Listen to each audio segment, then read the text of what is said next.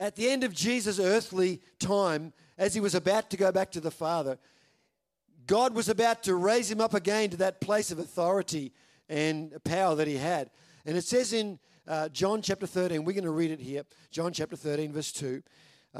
This is the day before the cross, the day before Jesus goes to the cross. It was time for supper, and the devil had already prompted Judas to betray Jesus.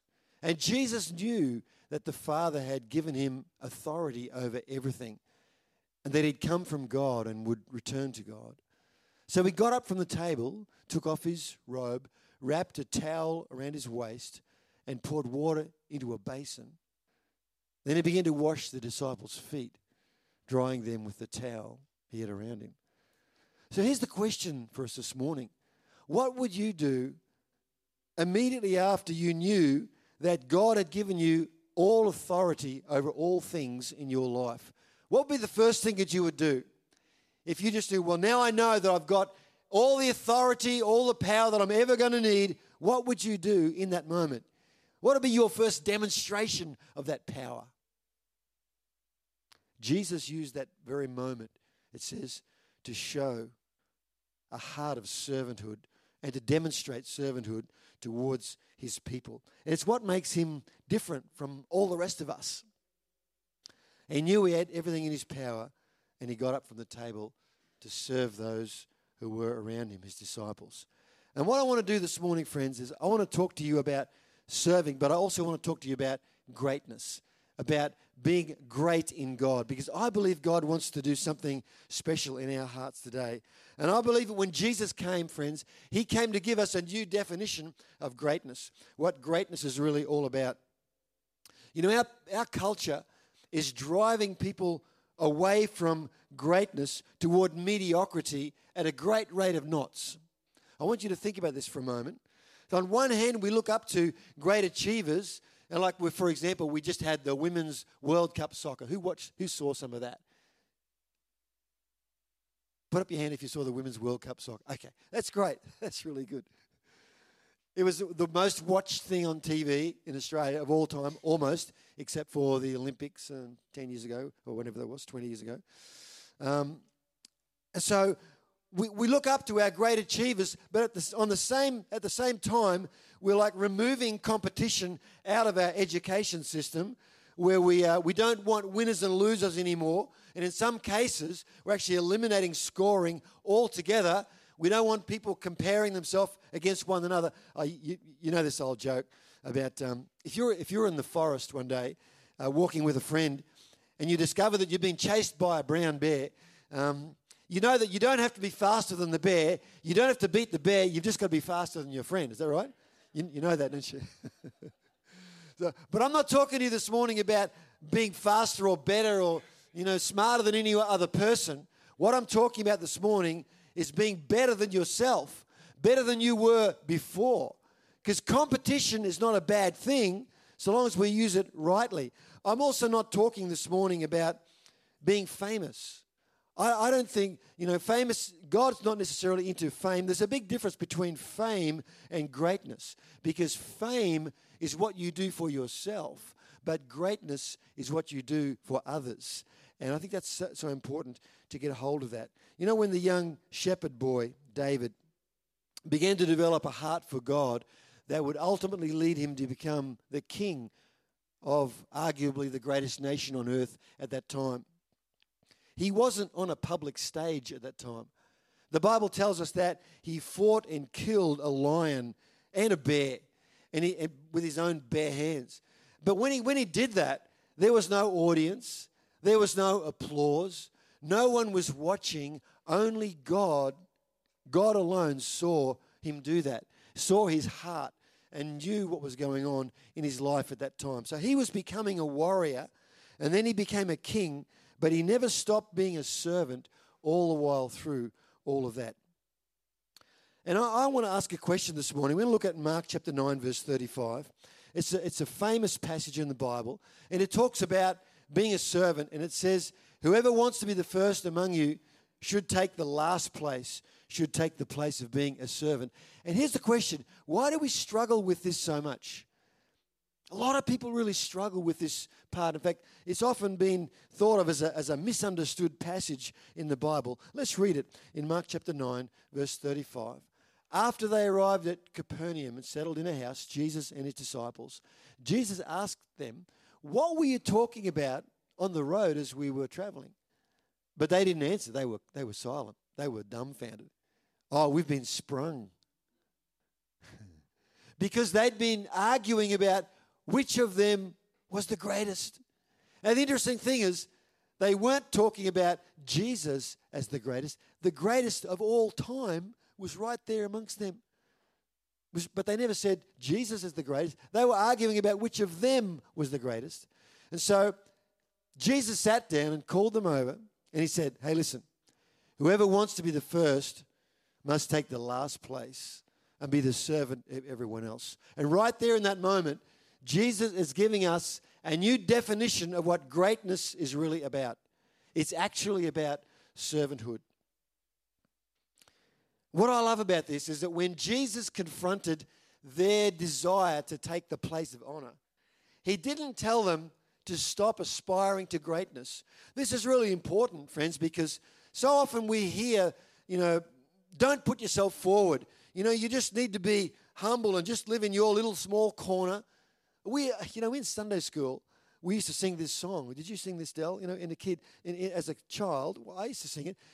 You in your small corner and I in mine. That's what we used to sing as a child. Some of you, any of you remember that? I'm the oldest person in the room here, almost. You did, Karen? You in your small corner and I in mine. And there's this idea that we should never try to be, never try to aspire to greatness. When Jesus said to them, the person who wants to be first among you, start off by being a servant, he wasn't saying don't aspire to greatness.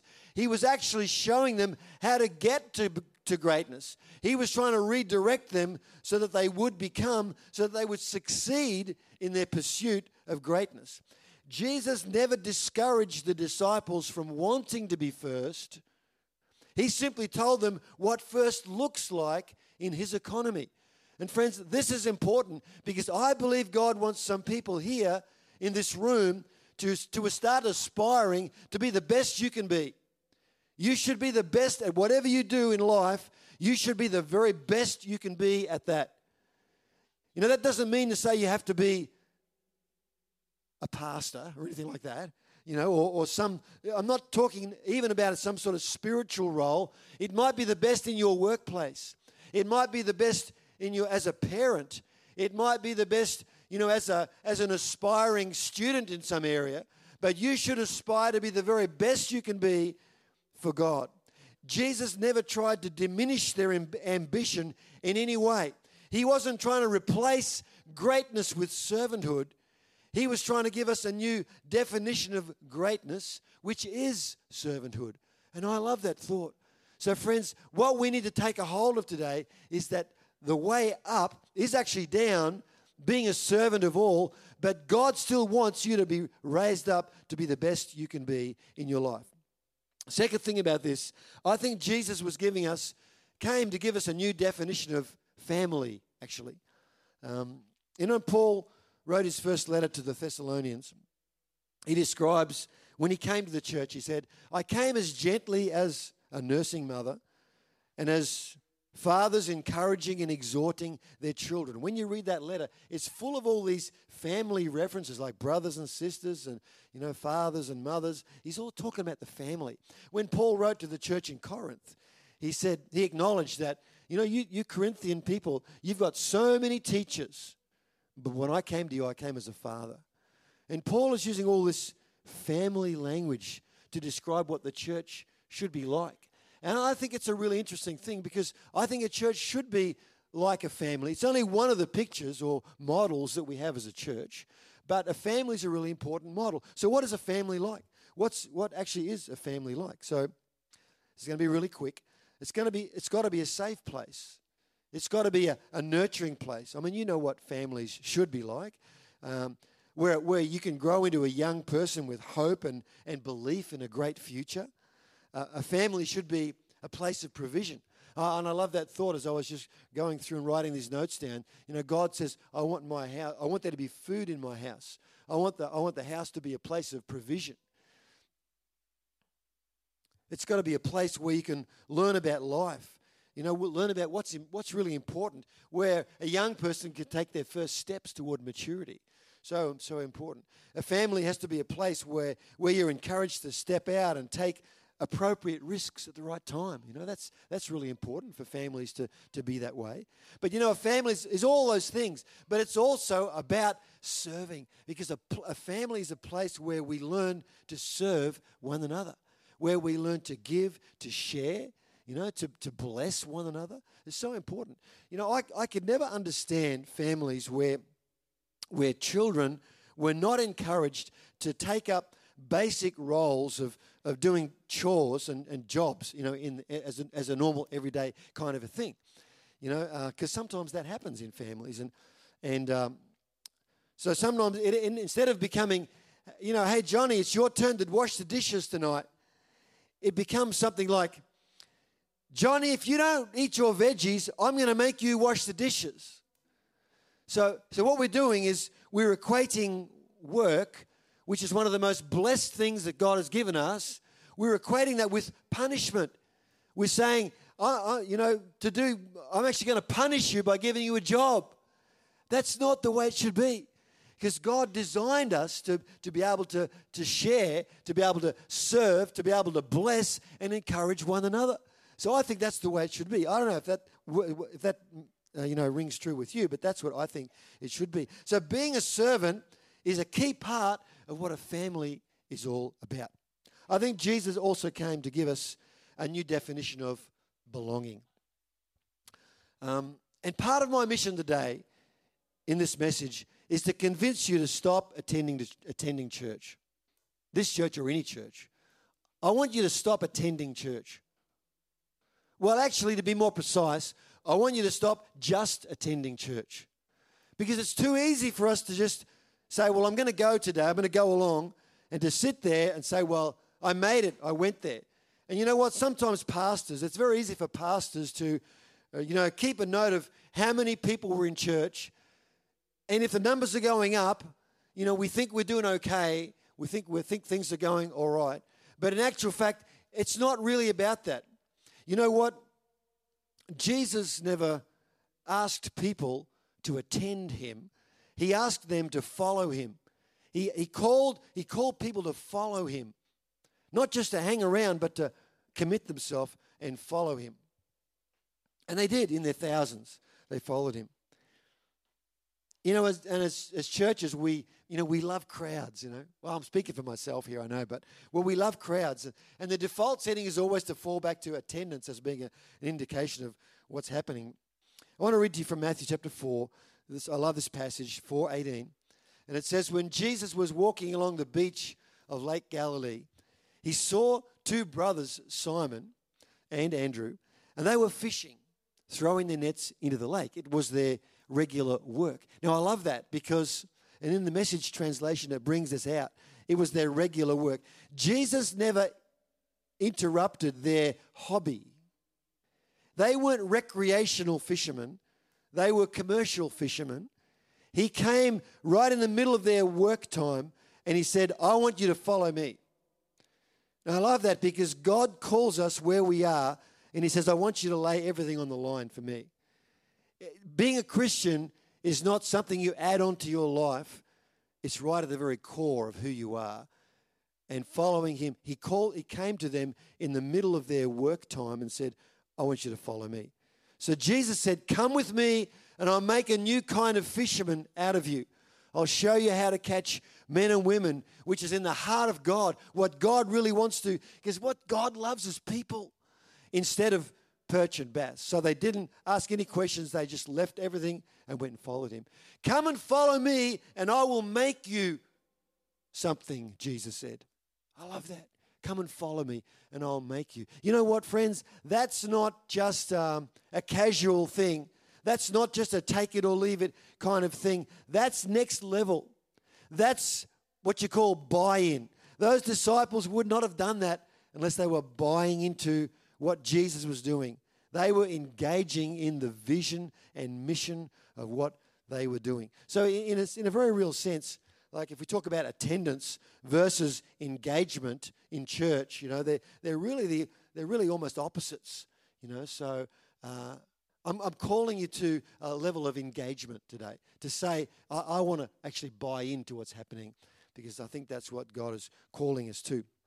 I heard one of our state's prominent youth ministry leaders just recently talking about this subject, and he said this, after years of involvement in youth ministry, he said there's two primary indicators of engagement.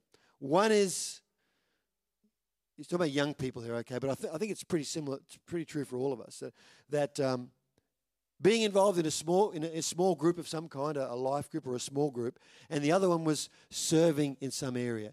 And he said, after 4 years, I looked back, and the ones that stuck, the ones that were doing something for God and going on in God, were the ones that were in those two areas. They were in a small group, and they were serving in some capacity in the church. And I think it's pretty interesting, small groups and serving as indicators of engagement. If you're just into attending, and a lot of people are, they say, I'm just going to go there. I'm just going to go to that church for a little while, see what I think.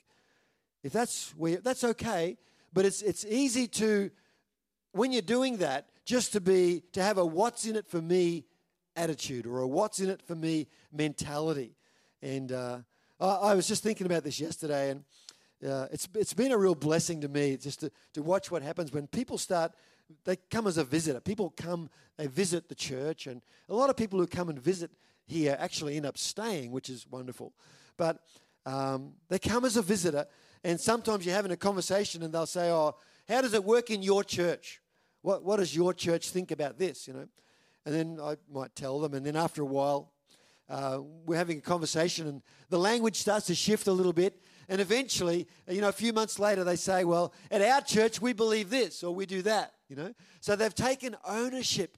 They've moved from, looking as an outsider, an observer, an attender, to being someone engaged in what's happening in the process. And I think that's really good. A litmus test of engagement would be like this. If you're a regular member here, if you are part of the church, and you're talking to someone in the foyer, we've got a kind of a little foyer out there, If you're talking to a visitor, and they say to you, just off out of the blue, say, well, how does one get involved in this church? The question in my mind is, what would you say to that person? How would you answer that question? And I would like for all of us to have some kind of answer to that question. How do I get involved in this church? Because that kind of buy-in or involvement is so important. A new definition of belonging. Serving is so good. Now the last point is a new definition of beginning. Where do I start? Where do I actually start to serve God? One of the greatest keys to finding your place in God's kingdom is to start serving where you are at. And people sometimes ask the question, how do I start? Well, you just start where you are. You don't have to have some special skill or special training. I know in a lot of churches these days, you can't do anything in the church until you've been through the 6 lessons or 10 lessons or whatever to understand everything about the church. We don't quite do that here. I know we're a very young church. We're a pretty small church, but we tend to get people involved in serving pretty early. I tell you, I was reading Andy Stanley. Some of you might know him. He's the pastor of one of America's largest churches, one of the largest churches in the world, in Atlanta, Georgia. And he said this in one of his books. He said, I often get accused of putting people into positions too soon or too quickly because people think, well, they haven't done the training. Well, I hope I can be accused of that too, because I'm happy. If you want to serve, if you want to do something, then we will find a way for you to do something in the church. Let me tell you this story. This happened about 130 years ago, and I wasn't around then, so I can't verify it absolutely. But so there was this guy, right? And he was on his way to church and walking along, probably before they even had cars, I don't know, but walking to church one day, and he was on a street corner and he met these 4 young boys just hanging out there on a Sunday evening. And he said to them, well, why don't you, like Haley, why don't you come to church? And so they did. They came along. And the next week, he saw them there, and they came too. And they became the nucleus or the basis of a Sunday school class.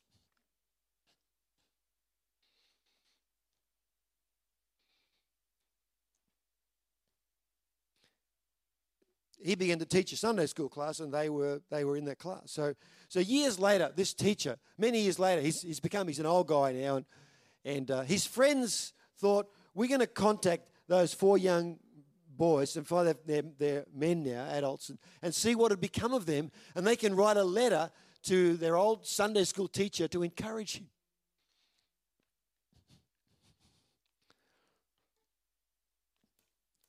And it was quite remarkable, the stories. One of them had become a missionary to China. One of them was the president of the US Federal Reserve, which is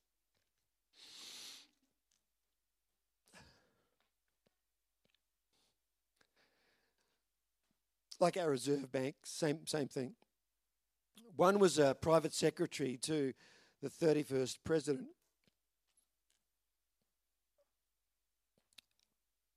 of the US, Herbert Hoover.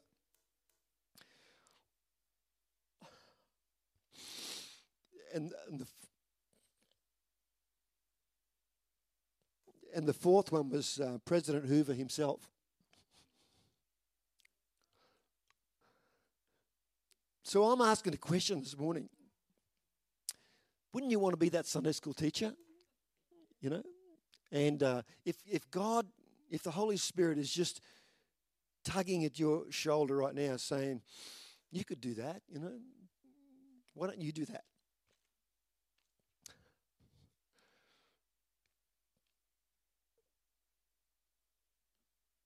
I'll give you the answer. There's a right answer. And the right answer is yes. Okay. So as we finish, in fact, I'll ask our creative team to come back up. But King David started out as a delivery boy for his older brothers. If you can read the story in 1 Samuel, about chapter 16, chapter 17, he was a delivery boy for all of his older brothers. But when his life was over, he became the king of the nation. And it was written about David. It said he served his generation by the will of God. Remarkable story of King David. He served his generation by the will of God. And that word serving is wonderful. It's a wonderful word in the original language. It means to be an under rower. We can put it up on the screen. It's taken from a couple of Greek words. It means to be, you know, like in a Phoenician galley, one of those battleships where they had rowers, lots of rowers, and they're in various levels. But this word to serve is literally an under rower, one in the lower levels. He served his generation by doing the most basic things you could ever do. And that's a good place to start, friends. We don't need to start off with some position or some title or some recognition. I don't think it works that way in the kingdom of God. I think we start serving and we start to find a place of function in the kingdom of God, and then God begins to raise us up. And then things like recognition come later. That's what comes later. Serving is what really starts. So I'm asking again, how do people respond to this? Well, we often at the end of our services we make room for people to come for prayer. But really, how to respond to this message this morning is that on your seat there's one of these little forms which says volunteer at Lifestream, and there's a whole heap of areas on there. And one of those things might be relevant to you. You know, and again, if you're sensing, you know, maybe I could do that or maybe I could do this, what should I do? The answer is actually yes. Some of these things have got terms and conditions. There are terms and conditions applied. But the answer is yes. So I want to encourage you this morning. There's more of these on the table on the information desk as you go out. But you can just fill one of those in and put it in a little box over there. Because I believe that if you want to become great in the kingdom of God, Jesus said the best way to start, the way to start being a servant of all. Start being a servant of all. So important. So important.